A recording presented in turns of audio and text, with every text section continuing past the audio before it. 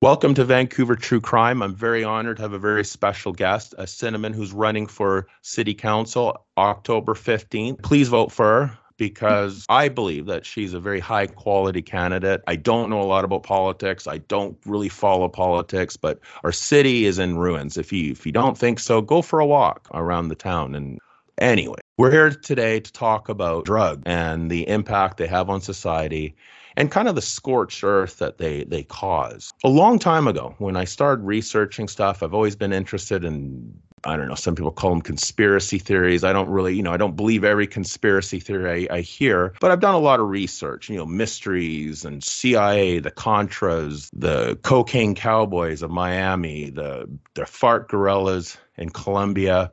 You go on and on, the inner cities, they're all fueled on one thing: drug trafficking. One researcher, who was actually an ex-CIA person, once said, if you really want to understand what God stands for, gold, oil, and drugs.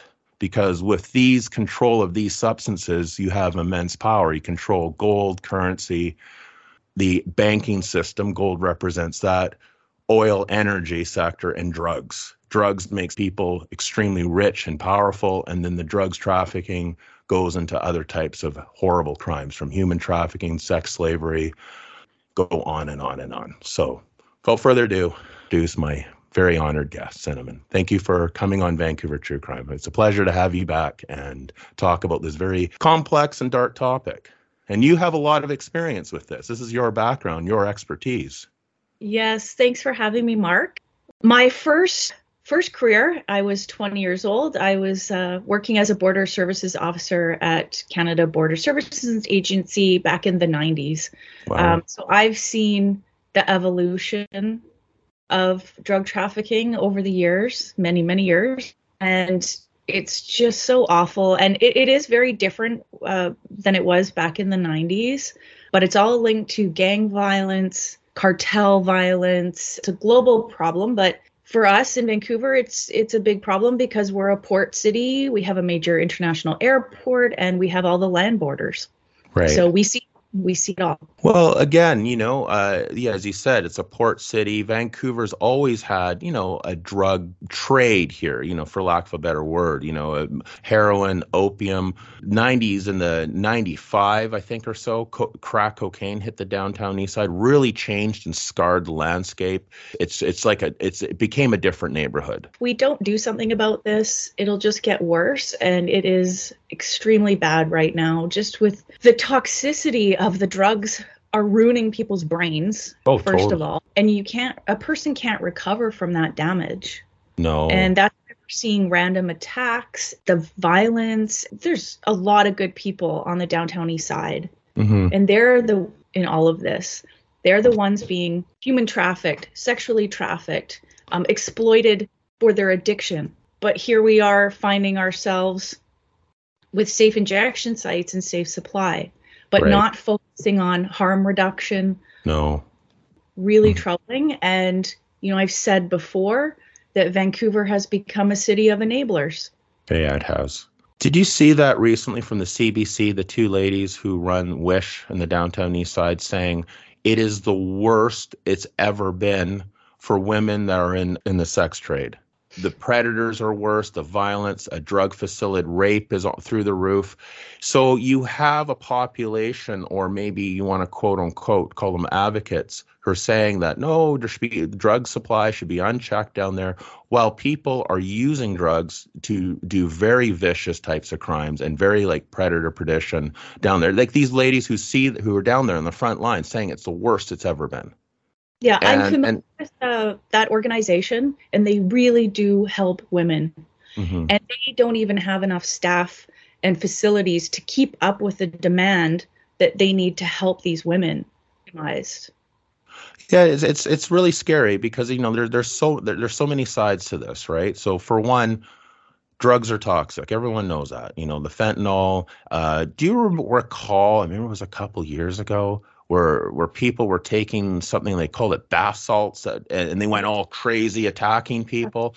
Well, a lot of these bath salts is kind of a catch-all phrase for these precursor drugs. And they're very easy to order online over the internet and dark web and stuff like that. So one person who works on the downtown east side used to tell me, all the times where people would order this crap and then they mix it up with stuff. And so when people are taking things like meth or cocaine or whatever, it's mixed with all this other stuff, including these bath salts, which makes people completely crazy. And probably is a good indication of why the violence has increased. The violence has gone up so bad, and as you said before, it's spreading to other parts of the city, like Marpole, Kitts, the Seawall. I have so many testimonies from women directly that write to me, share their testimonies, who've lived in Vancouver for 10 plus 15 years, never felt unsafe, can't walk the seawall, can't go out at night because they either have or they've known someone who's been viciously attacked unprovoked. And in many of the cases that I've looked at, that I was able to find a name or someone that's directly related to these unprovoked attacks, in every single case that I was able to establish this, they either had underlying mental health issues with a drug addiction, and usually meth came up. Meth seems to come up in these violent attacks over and over again. So again, we have harm reduction, we have methadone programs for people who are trying to get off opiates. I don't understand why giving people meth, clean or, quote unquote, clean or not, is a good thing. I don't see how that provides a solution whatsoever. It's backwards, absolutely. Like we've spoken before, you don't give an alcoholic more alcohol. You don't let the gambler go to the casino. Right. So it's mind-boggling and it's really frustrating, and it must be frustrating for partners, spouses, families, parents, where their loved one can just go somewhere and get free drugs. Oh, totally. And again, you call it free drugs. Okay. I've known some pretty scary people who were drug dealers. They never gave away free drugs. So someone's paying for these drugs. The taxpayer. So these are tax-paying facilitated drugs for people who need to get off them. Right. There's cases like, again, I think we talked about this before. Severe alcoholics, like we're talking people that will drink hand sanitizer, Lysol. They had a program, I don't know if it's still running or not, it was from the city of Vancouver, where these people would go into with a nurse, with a medical supervision, and they would get a couple of glasses of wine every few hours to wean off. Hence, it was run by, I believe it was Coastal Health, but again, a health nurse, doctor, helping people wean off. From what I understand with this hard drug program is they want to create kind of like a compassionate club with marijuana, but for hard drugs. In my opinion, this is what I look at it at. When someone has a license or the ability to be able to dispense hard drugs, they now become a drug dispenser, right? Who is going to pay for that? And then why does one person now becomes basically a legal drug dealer? Right? It doesn't make any sense. So are we gonna have these gray zones where, okay, if it's in the downtown east side, which has happened for 30 years already on the street, the downtown east side has become a gray zone for illegal activity. If I start selling crack in front of some fancy Robson boutique, it gets shut down in a second. Stand in Victory Park, maybe rival drug dealers and stuff will get mad, but I'll probably be able to sell drugs there successfully than I would on Robson Street or any other parts of Vancouver, right? So we kind of created this gray zone for a long time. It hasn't worked. It's gotten worse and worse and worse. We're spending about $1 million a day in services. So do we spend 2, 3, 4, 5? Maybe the whole city budget just for it be the downtown east side, and once they decide what they left over with it, then the rest of the city can have something. You know what I mean? It's just like, where does it end is my point. Where does it end? It doesn't end. And I guess like what I would ask the other side, because I'm not for, safe supply, what's your end goal here? Like, how does that fix the problem? It does not. I'll be straight up. The end goal is for certain people to be licensed to be able to sell cocaine, meth, and heroin and make a ton of money. Right. Think of those first people, or even like those gray zone dispensaries that were there. I remember there was a place, this is like, God, middle 2000-ish. It was on Commercial Drive. They were called the Decline. Mm. and it's a Hawaiian word or something like that. But anyways, they sold marijuana. They were the first ones to sell marijuana out of a shop. They had a lineup down the street. They were Mm. making so much money. I think at one point they were making over $50,000 in sales before they got shut down, right? So this is the same thing, right? If a shop is allowed to open up and sell meth, sell coke, sell this, sell that, we're going to get a drug tourism here. We're going to get people from the States. We're going to get people from even from international. You're going to get people. This back in the day when people used to go to Holland it was the only place that was kind of liberal with weed. That's where people would go there. Oh, we can smoke weed in the coffee shop. That's going to create a tourism. And is that the kind of tourism we want? And then people that are doing these drugs and meth and all that kind of other stuff, as they said, in the beginning of this conversation, the predators are the worst it's ever been on the downtown east side. So no one's talking about that, but they're talking about the rights Right. of people doing drugs. It's just it blows my mind. Where are the advocates screaming and yelling for these rights of these women to be safe? But it's more important that someone has drugs and don't hurt their feelings by calling them an addict. We have to draw You know, the line somewhere. Come on. we do, and there are a lot of people saying we shouldn't be doing this. But you know what? The other side seems louder. Yeah. And there are a lot of people that are not okay with this, Mhm. including the people that support the women down there. And it's just so ugly. And nobody wants to talk about the violence. No. And that's why I am running for city council. I know what it's like. I know the violence, the human trafficking, the slave trade, with being forced to do something because you're addicted to drugs. And Yeah, the drug dealer predators. You talk a yeah, lot about that in my podcast. like I said, it's a global problem. So we talk about, well, where do the drugs come from? Right. We've talked about heroin coming from Golden Triangle, which is Burma, China, Laos, and Thailand. Mhm. We talk about opium coming from the Golden Crescent, which is Mhm. Afghanistan, Pakistan, and the area surrounding Iran. And then you've got, cocaine coming from South America, which is Peru, Bolivia, Colombia. Mhm. These are cartels. Oh yeah. These are hard. Very powerful. They will die for their drug trade. And then And they'll kill on a mass scale. They'll fight the Mexican army. They'll go toe to toe with organized standing armies. And sometimes they've actually won. Like I saw, it was in Mexico, I believe it was in Sinaloa. El Chapo's son was arrested.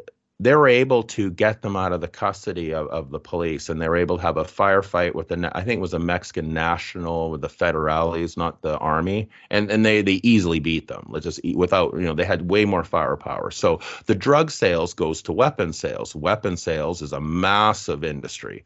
So the thing is this: you have to ask yourself fundamentally, and this is a question that everybody listening should ask themselves: do you support someone's right to do drugs, right? So ask yourself that.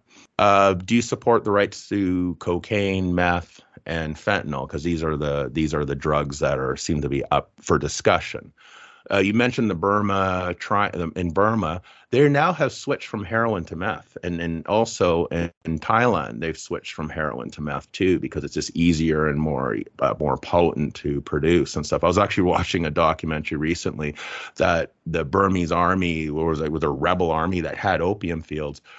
Basically, now they're in full methamphetamine production, massive methamphetamine production. North Korea, the government also does large-scale methamphetamine production. They also import their own population as slavery. And so, again, when you look at drug trafficking at a high level, you get weapon trafficking, you get drug trafficking, you get human trafficking. So you can't pick and choose. You can't pick and say, oh, I like this part about drugs, but I'm going to ignore the rest. I'm going to ignore the terrorism, the weapon sales, Mexico and Juarez, Mexico, 70,000 people died in Juarez in the drug war there. And mostly innocent population getting the crossfire, more than Afghanistan, for the control of these drugs. The drug war is a whole different argument, but the point is that the sales, the profit from these drug sales goes to very dark, very anti-human activity is what I would call it. Things that are contrary to our society.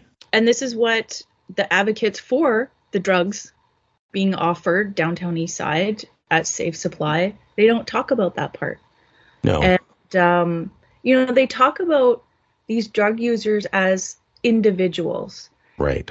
And they're not necessarily individuals. Like I said, they have families. Right. They have spouses. They have kids. The spouses aren't using drugs. I tell the story of my immigrant friend who lives downtown East Side with her son, and they had to ask the husband to leave. He, was in a car accident, was prescribed the opioids, became addicted. He got cut off because wean you off this terrible thing, this highly addictive drug. And so he turned to the streets, and guess what? You can get it 2 blocks away from where they live. Their family. And so she said to me, Cinnamon, tell me why he can go down the street and get free drugs. Like, how she's fighting a losing battle herself, and she's not giving up. This is the thing. Because I said, oh my God, are you getting a divorce? Like, what are you going to do? And she said, no, my husband's a good person, but it's the access is too easy. A boy who's 6 years old was listening, and he said, my dad is going to die soon. I know that. And I was just like, oh my God, it's not just, these people shouldn't have individual rights to have these hardcore drugs. Alcohol is still one of the most number one abuse substances down there. And there's no talk of, hey, let's open up the liquor stores and just let them go in and grab whatever they want each day and stuff like that. So I find that interesting, right? Talk about this, and people get addicted, right? And it's horrible that the drug supply is completely contaminated with fentanyl and all these other types of, dangerous substances, the benzodiazepines and things like that. And they have caused a massive strain on our health care system, the overdose, the frontline workers, the thousands and thousands of calls. To their credit, they save 70% by paramedic, I think within like a half an hour and they get Narcan, most time they'll be revived. So think of how many people they've saved from dying, right? The frontline workers. They don't get enough credit from that. Yeah. And then you have to ask a question. These people go right back to it. Me personally, if I drank a beer and all of a sudden I'm doing the chicken on the ground, and all of a sudden an ambulance has to come and inject me with someone to the antidote in the beer, I probably wouldn't drink that beer again. I probably would look at my life and say, oh my God, I almost died, right? Where's the line here? And this is I think a philosophical question to ask, is where's the line of personal responsibility and society's responsibility? Meaning this, right? If I am depressive, if I have anxiety, smoking tons of weed and drinking and maybe dabbling in other stuff, and my life is just in the toilet. I can't work, I'm failing. Is it society's problem to come and rescue me and find me that perfect job and the counselor and take me to my appointments and take me to the doctor, right? No, it's up to me. It's up to me to understand why I'm depressed. Why am I doing these things? But now let's say I'm doing cocaine, I'm doing heroin, plus I have mental health issues. But I'm so far gone where I'm just wandering into the street and getting hit by cars or in front of buses, or comes to a point where these people are not only a danger to themselves, but they're a danger to other people. Someone walking right in front of a car because they're so completely zonked that they don't even know they're in front of a car. Oh, but let's give them more heroin and more cocaine unchecked. It makes no sense. What if I'm a 6-year-old man. One day I hear, oh my God, they're giving out free meth and cocaine. I've never tried it before. I'm going to go run down and get some. And I have an underlying heart condition. And then I go take some and I instantly have a heart attack. Any other product, you'd be able to sue the hell of them in court. So these people in these dispensaries are going to be giving out these clean drugs when someone has a heart attack or actually does have an overdose or a brain aneurysm or any of the side effects of the drugs. Are they going to have the ability to sue them in civil court for giving out a product that's proven to be dangerous? So there's so many fundamental questions here. If I'm giving out products, so let's say I started Mark's Supplement Company, pre-workout powder, and I really put stuff in there to jack it up, and the companies have done this. They have done this stuff that's like, kind of close to the amphetamine molecule, but not quite, like a precursor chemical. Kids are having heart attacks. Kids are getting, heat exhaustion. It has happened. Those products get taken down from the shelf. That company gets sued into the Stone Age. Yeah. And look at the tobacco industry. It is so difficult for anyone to smoke now. Like, just the cost of cigarettes. Yes. Packaging looks disgusting, right? Yes. Dissuade you from doing that. Children cannot buy, cigarettes. No. And it's almost shamed when you're Oh, walking down totally. the See, when street. having a smoke outside of a pub and they're in the doorway and it's Yeah. raining, it's not, it's not fun But for yeah, them, you right? can go get your mask for free. Yeah. So What's going to be nice? They're out there with their crack pipe now. Again, I don't want to, again, for me and for the type of society I want to live in, I've been around drugs. I've had people around me that I care about die of drugs. People like I, care and miss dearly. I wish they never did them in the first place. I wish they were able to get off them. And for whatever reason, they couldn't. It got a hold of them, and and the hell that it did to their families. My friend Kevin, who I talk about a lot in my podcast, who died of a drug overdose, his family spent hundreds of thousands of dollars in rehab programs. So it was just like a vicious circle. Clean for a year, one bad day, and his vicious cycle. There was something in his mind that he couldn't get off them. And it's horrible. There's trauma. Yes. There's reasons people do these drugs, but we shouldn't be making it continue. Yes. Right? Like, so there are, no. It's not always recreational. People are doing it to escape childhood trauma or something that happened in their adult life. Yes. But it's treatment. You need treatment, like that show on TLC, Intervention, right? Yes. The families tried so hard, and that person couldn't decide for themselves that they needed treatment. Yeah, they couldn't make that decision. They really didn't know how they were affecting everyone around them. Yeah, I don't know if you ever heard of this. It's kind of alternative. It's called ibogaine. It's an African bark, and it has an alkaloid that's similar. I think kind of like it's kind of hallucinogenic and stuff. So, anyways, this bark, they would give it to people who are alcoholics, heroin addicts, and it had a 50% cure rate. What it does, it puts this person in the state of delirium, and for the first time, they actually see how their behavior affects other people. So it's almost like they watching themselves, all the drunken craziness, and they're, oh my God, kind of like it helps with the side effects. In Belgium, it was used as an elixir for people that are like run down and tired. But in North America and Canada specifically, I don't think it ever got approval because some of these early clinicians gave such a high amount of it to in some cases and killed patients. But my point is that what I found the most interesting about it was why it cured people mainly is because they were able to see how they look for the first time. So it comes down to also a self-awareness. And Kevin, who unfortunately was probably a borderline personality and a narcissist, he could not see how his actions affect other people. Always had an excuse, always, justified, be able to play the victim, poor me, poor this, you know what I mean? And so that sometimes is the underlying cause is that I hate to say it, these people just don't care. They're not saying in every case, but in cases that I've experienced in my personal, they're selfish, and they're usually people that, they always want a way out of further responsibility. You know what I mean? They don't want to take accountability for their actions, and they always try to find a way to weasel out. Oh, I spent my entire student loan on drugs. Oh, and then her mom or someone would bail him out. So never really learn the consequence of his actions, right? And then oh, I'm so sorry, F up again, I'm so sorry, instead of stopping the destructive behavior. But now making it easier. Well, this is what it'll do. And then if society says, oh, you can't call him an addict, can't call him this, can't call him that.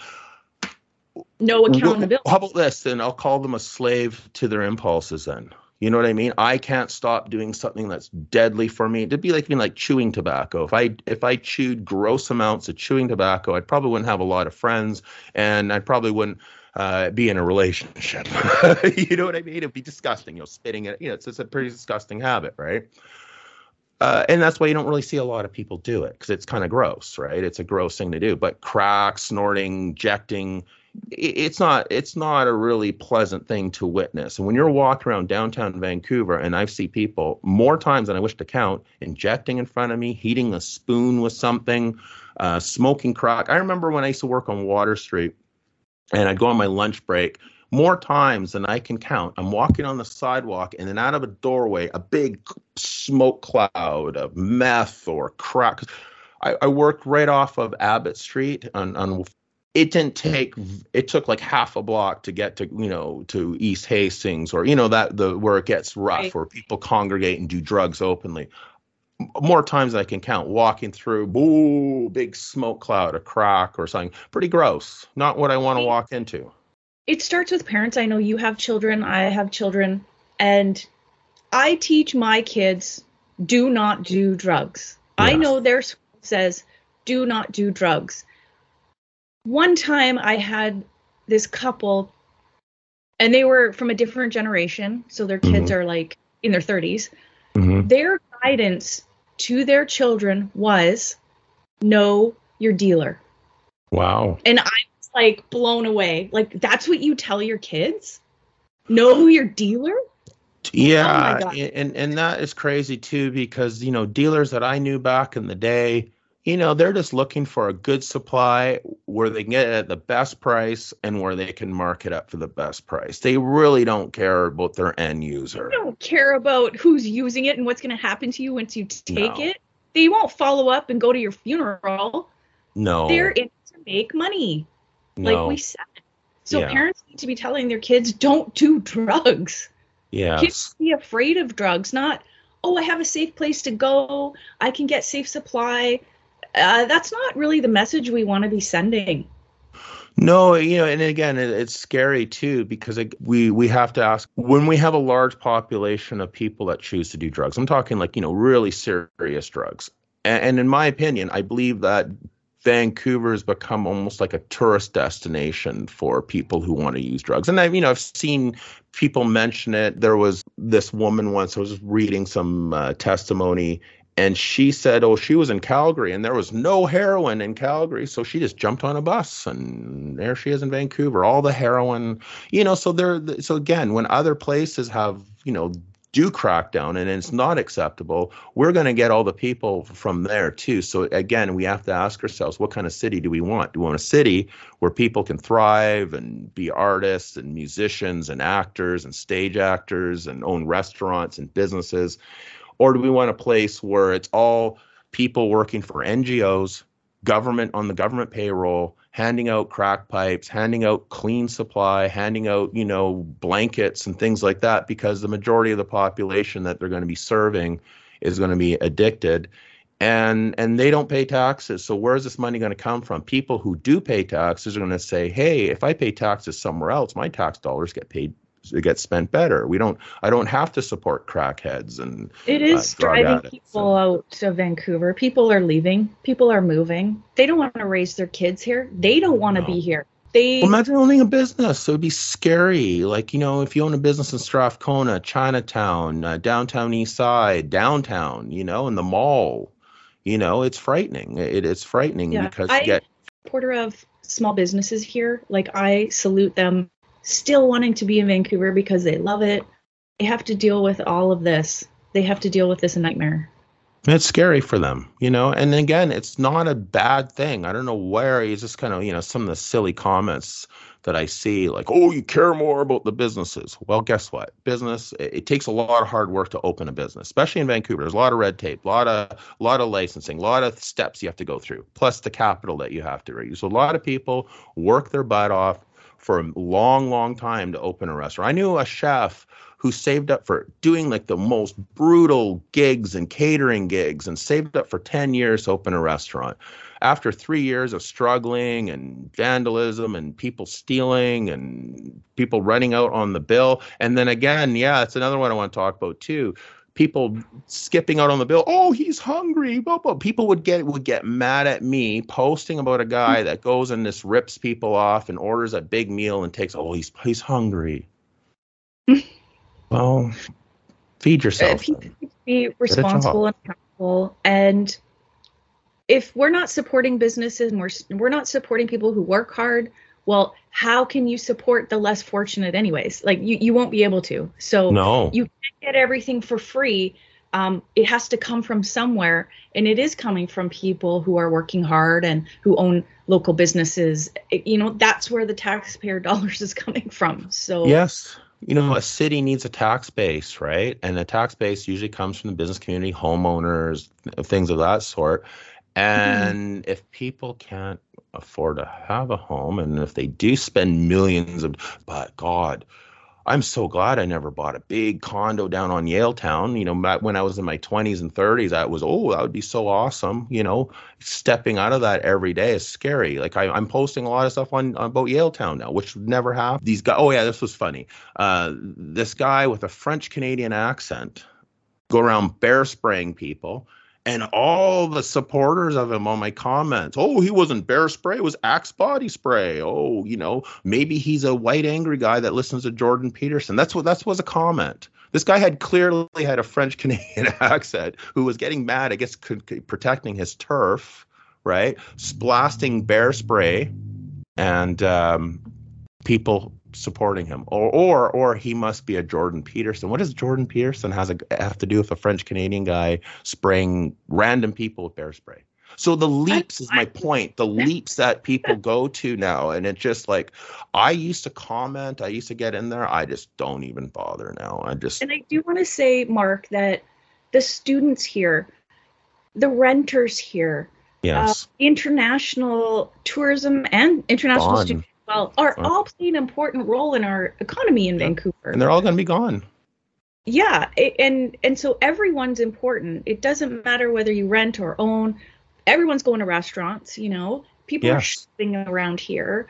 People go to events, concerts, hockey, soccer, all these amazing things that Vancouver has to offer. And even the surrounding areas like Richmond, Burnaby, Surrey, Langley, so many people are coming, and even in the Valley. North Van, like all these people are coming here, but they're not going to want to come here if you can't, bring your family or, bring your date or your friends without being attacked, and you don't know when it's coming. No. And that's what's different, again, if you look for trouble back in the day, you'll find it, right? If I go into a bar and I start elbowing people and, asking people if they have a problem with me, someone's going to step up and say, yeah, I do, right? But this new phenomenon that you see, this people just being blindsided. And the other thing is vandalism. Like I've been seeing all these posts of like windows smashed, SkyTrain, all the ticket, dispensers smashed, and those things look expensive. The TD Bank on the downtown east side, all smashed, all the windows smashed to smithereens. I think it was like $50,000 of the damage. And some places are saying, we're just keeping it boarded up. We're not going to bother put windows in because they just get smashed again. This is what drives me nuts. It's like you have someone, again, who obviously has mental health problems. The mental health issues, they have an addiction issue. And back in the day, they used to call it dual diagnosis, right? I don't know if that's politically correct anymore. Someone with an underlying health issue, maybe schizophrenia, maybe have psychotic breaks, bipolar, and then they're using crack cocaine every day. Someone normal and healthy using crack cocaine, it's going to affect the way they interact and talk to people and how they problem solve. Someone who's already having a hard time and now they're given this diet of cocaine or meth or whatever is heroin, fentanyl. And then if they act out violently, we're at this third part now. Oh, well, they have mental health problems and they do drugs and it's bad to, it's not their fault. So it's like there's three levels of this, three steps they get, right? Mental health issues in Vancouver is enormous. In my opinion, I think the system is broken down, needs to be reformed. People who have severe mental illness should not be allowed to wander in their own devices. Then on top of it, if they're doing drugs, acting out is also not ideal. And then on the third part, then they're going out attacking, machete attacking, bear spraying, knifing, smashing windows. And it's sort of like, where does they finally get held accountable, right? We're like, what do they have to do before someone says, oh, well, we should not let them do that? Yeah, I don't know what it's going to take. And that's why I'm running for city council, because there's still hope, because if everybody gives up, then nothing will change. And then, it'll continue to get worse. I believe in community. I believe in being a voice for people. I can be loud, but I want to be clear. this is not the Vancouver that I want right now for my family, No, myself, but it's no. not just about me. This is about our community and getting it back the way it used to be. And that's safe for everyone. Public safety is so important. You should be allowed to wear your headphones or whatever walking down the street and not worry that you're going to be jumped from behind. You No, I should don't want to live in this like, city. Like, I don't want to be like this security police state, with no, cameras everywhere, no. checkpoints, metal detect. Nobody's, yeah, You know what I exactly. mean? It's And not then about on the other, adding more enforcement. It's actually about working together just to keep yeah, yeah, everything but that's safe. what I'm saying. These are the extremes well, this is my argument. People extreme. Oh, we do this, so it's going to be live in a police state, right? Of course, no one wants to live in a police state. But on the other side of it, I don't want to be like, oh, I'm sitting on the SkyTrain minding my own business, and some kids come in and blast me with bear spray, or Right. someone who's under the influence of drugs just attacks me and run off they go, and then all these people protecting them. No, it's not their Yeah. fault. They, And then, oh, Mark, that's normal for Vancouver. You should know that. It's like we don't yeah, do yeah. that. Yeah, again, and why, like I said, why would tourists want to come here? Why would students want to come here? Why, if let's say this, say I'm an international student, I get accepted at University of Alberta, or I get accepted at UBC, and then I start looking at headlines, oh, machete attacks, bear sprays, oh, rents are like $4,000 for a 300 square foot room, or you know what I mean? Like it just like we got to fix the city so people can back and enjoy living here again, and also thrive, Right. have a business, do the things that you want to do without fear of being hurt or, I want my kids to be able to walk home from school and stop at the corner store, walk the yeah, drive and like I'm not worried about it. Like everybody wants that. This is their like the kids are growing up here in Vancouver. This is their city. I mean, I grew up in small town Langley, hmm, but for my kids, this is their normal. This is and there's a lot of good things about that. They're very hmm, compassionate hmm, towards people who are unhoused. yeah, They're compassionate for people that are asking for money on the side of the street hmm, or water.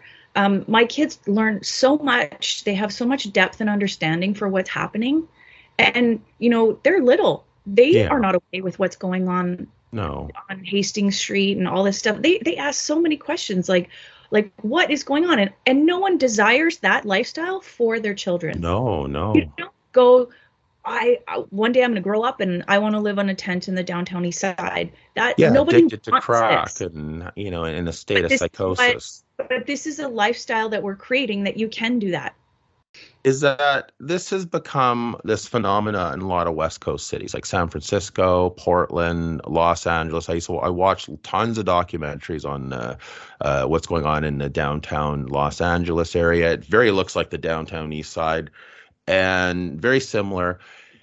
And it was same thing again. There was a city of enabler and let them have tents everywhere. The violence went out of control, and they're really starting in those cities now that were the liberal cities of America. Even San Francisco, they're tired. The business owners can't have a business. I was watching this man who, all his life, he just wanted to have a shoe store. A Chinese American wanted to have a shoe store into like runners and kicks and that kind of stuff. Finally, put the money together, opened it, swarms of gangs just come in, just almost like locusts, just rip everything off the shelves and run off again. And then this happens so many times that and now they're cracking down. They're actually saying mandatory detoxification because Good. they know they can't have people that just want to be blasted out of their mind, and their little enabling army that just feeds them because they're Yeah. making a paycheck. Let's call it what it is. If they were Yeah. doing it for free, they wouldn't be doing it. Take their paycheck away. Will they do it? Will they have those people in their homes that they're so concerned about the homeless people and their ability to drugs? Have them in your living room then. Invite a bunch of crackheads into your living room then, right? I don't think so, but it's your fault, Cinnamon. You're the bad person, Mm-mm. right? Because you don't want them to have their drugs, right? And I It's like and the I'm a money bad talks and person for bullshit speaking walks. up. Excuse my language. I'm a bad person for speaking up, but somebody has to. And the team that I'm with right now, which is MPA, we want public safety to be on the forefront. Then it trickles down from there, right? Hmm. You have safety, you have security, and then things slowly get better. No one has the answer for homelessness or No. or no more drugs. And anyone who promises you that they can end all those things No. is a there will always be these issues in There will politics be. and Yes. cities, but you can definitely make it stay the same. Yes. You can make it better or you can make it worse. And I'm here running for city council to make it better. What do you think about, like they say, like, we talked about Riverview, having Riverview open, or Right. even like how do we, like, this is where my mind's at, right? Because I'm, just the way I am, I'm very like problem solution based, right? If there's a problem, what is the solution, right? Ideally right now, having people wander around, be able to smoke crack wherever they want and act out however they want with no consequence is not ideal. Do we need more detox centers? Do we need more, what do we need more of? We need more like community health nurses. Do we need more social workers? Because again, remember, they wanted to fund the police, right? And the thing is that if you defund the police, will they be the ones talking down a guy in psychosis holding a machete? Oh my God, let's call the cops, right? Oh, right.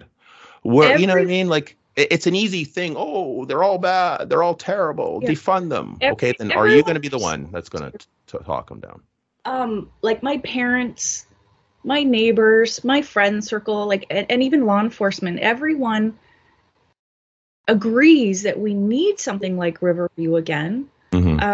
Because it did become worse, the down east side and housing and people caring for themselves all got lost. Like I think the goal was to have somewhere for the people to go after they were released, but that never came to fruition. So they didn't have any, so they just turned to the streets.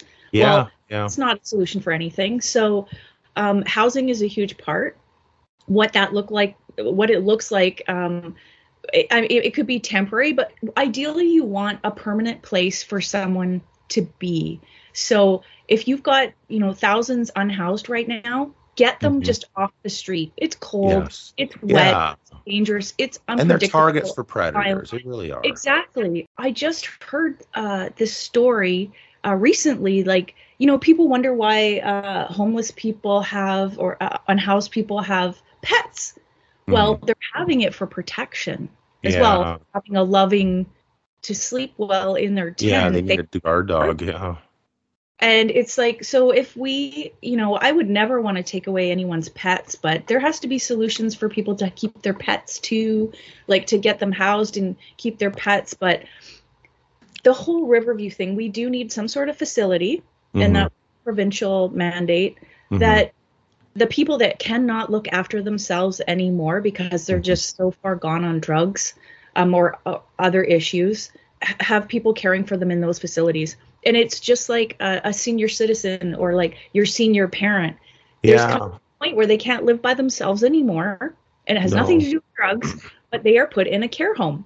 Yes. Yeah, no, totally. So it's not a bad thing. It's like, no, if you can't, and it's better than being on the street, like in the freezing cold. Like, again, Vancouver is not as cold as the rest of Canada, but winters can be miserable, like that cold, damp air that gets in your bones, and to rain and drizzle. And I could not imagine what it is like for them. My heart goes out for them.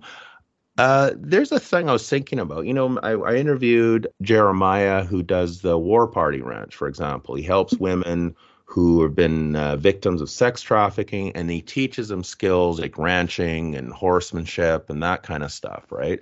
It's almost like I feel that we need similar programs like that, like for the people that are able to get out of it, having something, maybe it's trades, learning how to, like construction work or you know what I mean? I think would be nice, I'm just saying, if I was in power, which I'll never go in politics, that's for watching you run, but let's say, I had a magic wand and Mark's, now mayor of Vancouver or premier or whatever, I would like, some kind of where if they go through treatment, they're not just left out. Where do you do with them there? They need life skills. Maybe their life skills is simple, how to socialize, because sometimes people never learn social skills. And that is the biggest barrier for them to get doors open for them. Like myself, I had a sales background. I was very sociable. I got jobs I probably shouldn't got because I was able to be very social. And some people, it's not not social skills. They need an actual trade. They need something that they can make a living with. And if it's not that, maybe it's something else, right? Maybe it's severe health issues that they, need help with, There's so many different kinds of people that we're talking about here, right? Yes, You can't yes. paint everyone with the same brush. No. So how you grew up, Mhm. your family, did you grow up in, foster care, abuse, trauma, so many things. I mean, there's even kids that have got addicted because they had a sports injury. Yes. So we're not blaming. Yeah, I know a lot of ex-hockey players with Yeah. addiction issues, the grind of professional hockey, injuries, working through injuries, or next thing you know, they're taking Percocets to make it through a game, and then it becomes a regular thing, right? Yeah. So there's many roads to addiction. Yeah, like I want to acknowledge that, because it's not just one kind of person. And I'm not, No. and no one else is like saying, well, like they're bad. And it's not about that. It's about the enabling part. So Exactly. And I agree with that It's 100%. Like, again, everybody has a path, right? We make Right. choices. My life, your life, Cinnamon, is a series of consequences of all the choices you've made, good or bad. And that's where you are in life. Same with all the good things I did, all the bad things I did. This is where I'm at, right? My path led me here, as your path is too. Some people's path derailed. Drugs, alcohol, a bad relationship, a bad group of friends, an injury, and it gets worse and worse. And we shouldn't be making it so that's their path for the rest of their life. No, not at all. Them get back on the path. But whatever that path looks like is also different for everyone. So your path does not have to look like my path. I do not want a bunch of Cinnamons running around, okay? No. So, but I do want people to be happy. I do want them to have safety and security and live a good life. But whatever that looks like is different for each person. In the American Constitution, when they say it's in your inherent rights, the pursuit of happiness, right? Right. So again, there's no happiness in drug addiction, and maybe it's your happiness when you're high as a kite, but certainly if it's your spouse, your kids.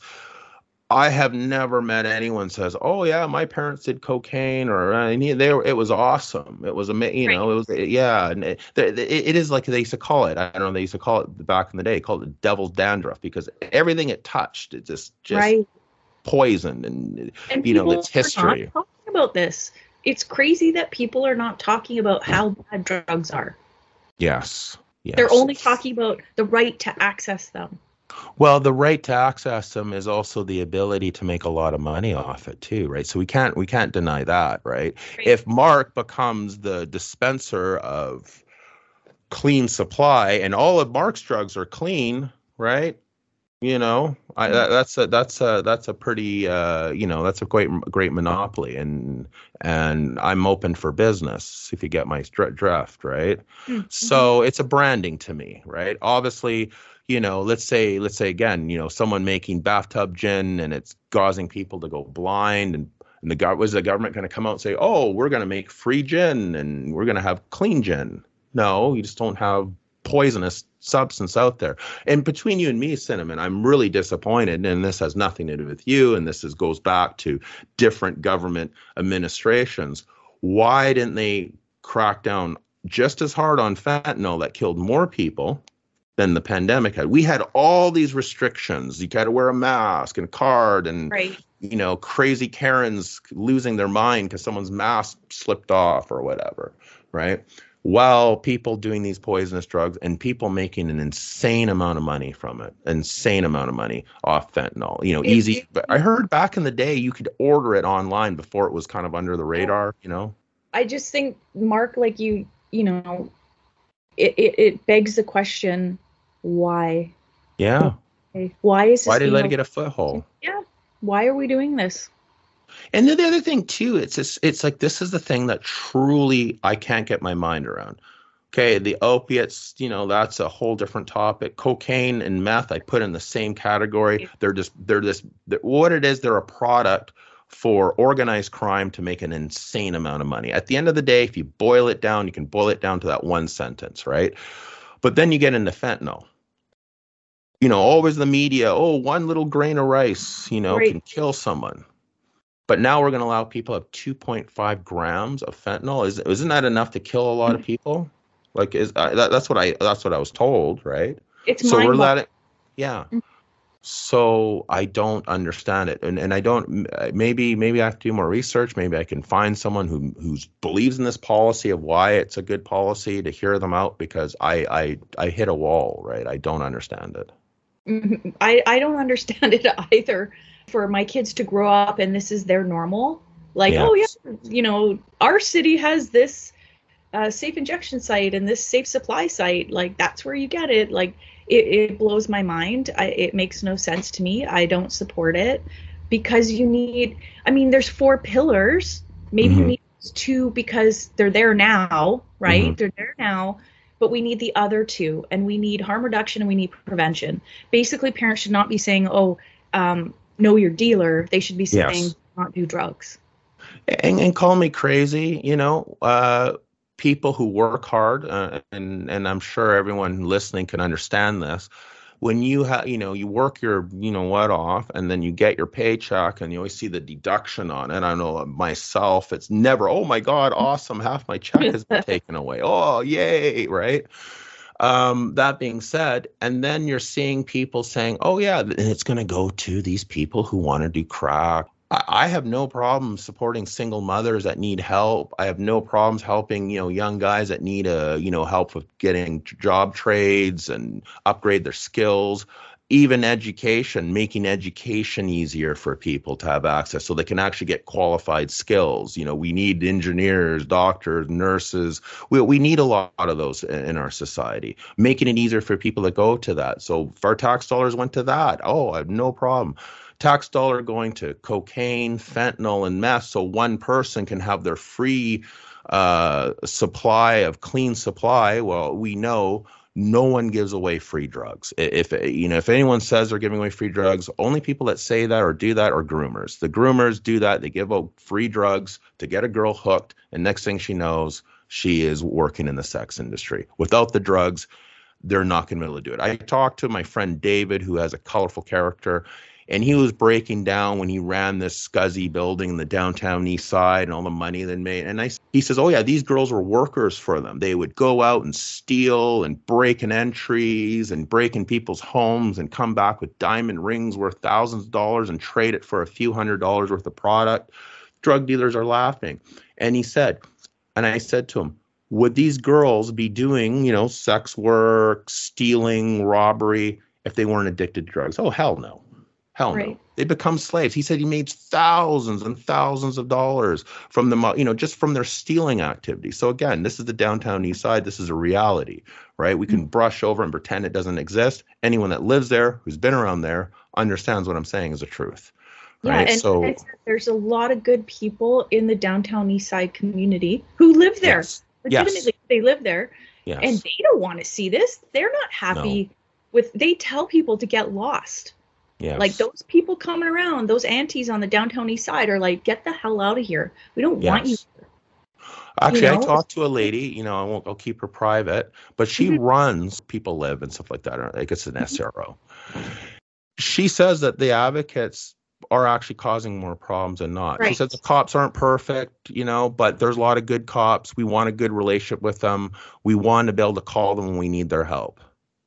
Mhm. And and, There's and so it's many not good it's people. And not helping everyone screaming, yelling, causing divisions, and yeah, I'm saying no one's and there's perfect. hardworking people that live in the downtown east side. You Yes. know, um, It's their so community too. exactly, it's their community, and they want it cleaned up too.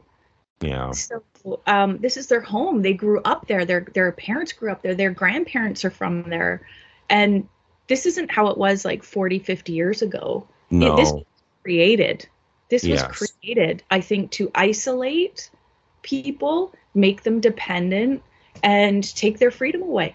Oh, totally. It's always good talking to you, Mark, about these Oh, hard yeah. topics. Yeah, no, it just like your mind goes down a rabbit hole. And again, it just the city to be different. I want the city to be where people thrive and they come here and they live their dream and open a restaurant, or, they're coming here to be an actor. We used to have, used to be Hollywood North, all the film productions. And, that's what Vancouver was known for, movies and Netflix specials and, and now look at what our reputation is. We're not Hollywood on the North now. We're scary. We're Hollywood's, There's we're scary wood here.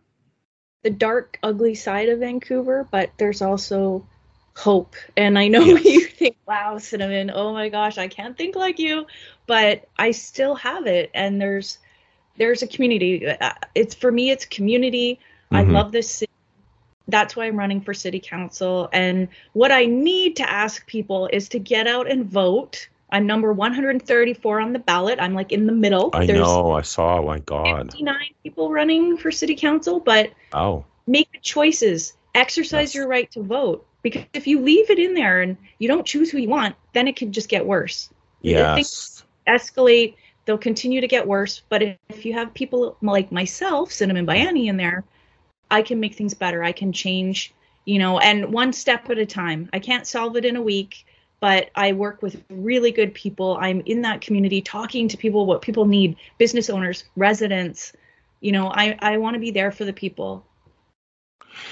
Yeah, I don't know what worse looks like. I really don't, because it's pretty scary, right? And I want the ship to turn around, and I think you would be a good steward for our city, because it is scary. Like you have a very common sense approach, and you have a very practical background, and you don't have a self-interest where I feel with other people. It's sort of they just want to get in there and get access to the all the cash and everything else they get to dispense and stuff, and that's where you see the ugly stuff, in my opinion, about. Right. And then, like I said, I'll say it straight up. You take the city funded paycheck away from half these advocates that are just so vocal about wanting all this terrible stuff. Then what, right? And it's quite funny too, because some of these people are making a paycheck off the city while hating on the cops that make a paycheck from the city, so they get paid from the same source, which I find amusing. It's like back in the day when I was a kid, where I had all these punk rocker friends and anarchy and this and that, and their mohawks and skateboards, but half them were on welfare, but hated the government. Right. You know what I mean? So it's that same mentality that I see, right? So I probably won't be popular for saying that, but whatever. Anyways, I'll let you go on that note. Okay. We'll to be continued. Yes. Till Yeah. next time. All right. Bye. Take care. It was a pleasure talking to you. It's awesome as always. Bye, Mark. Bye. Take care.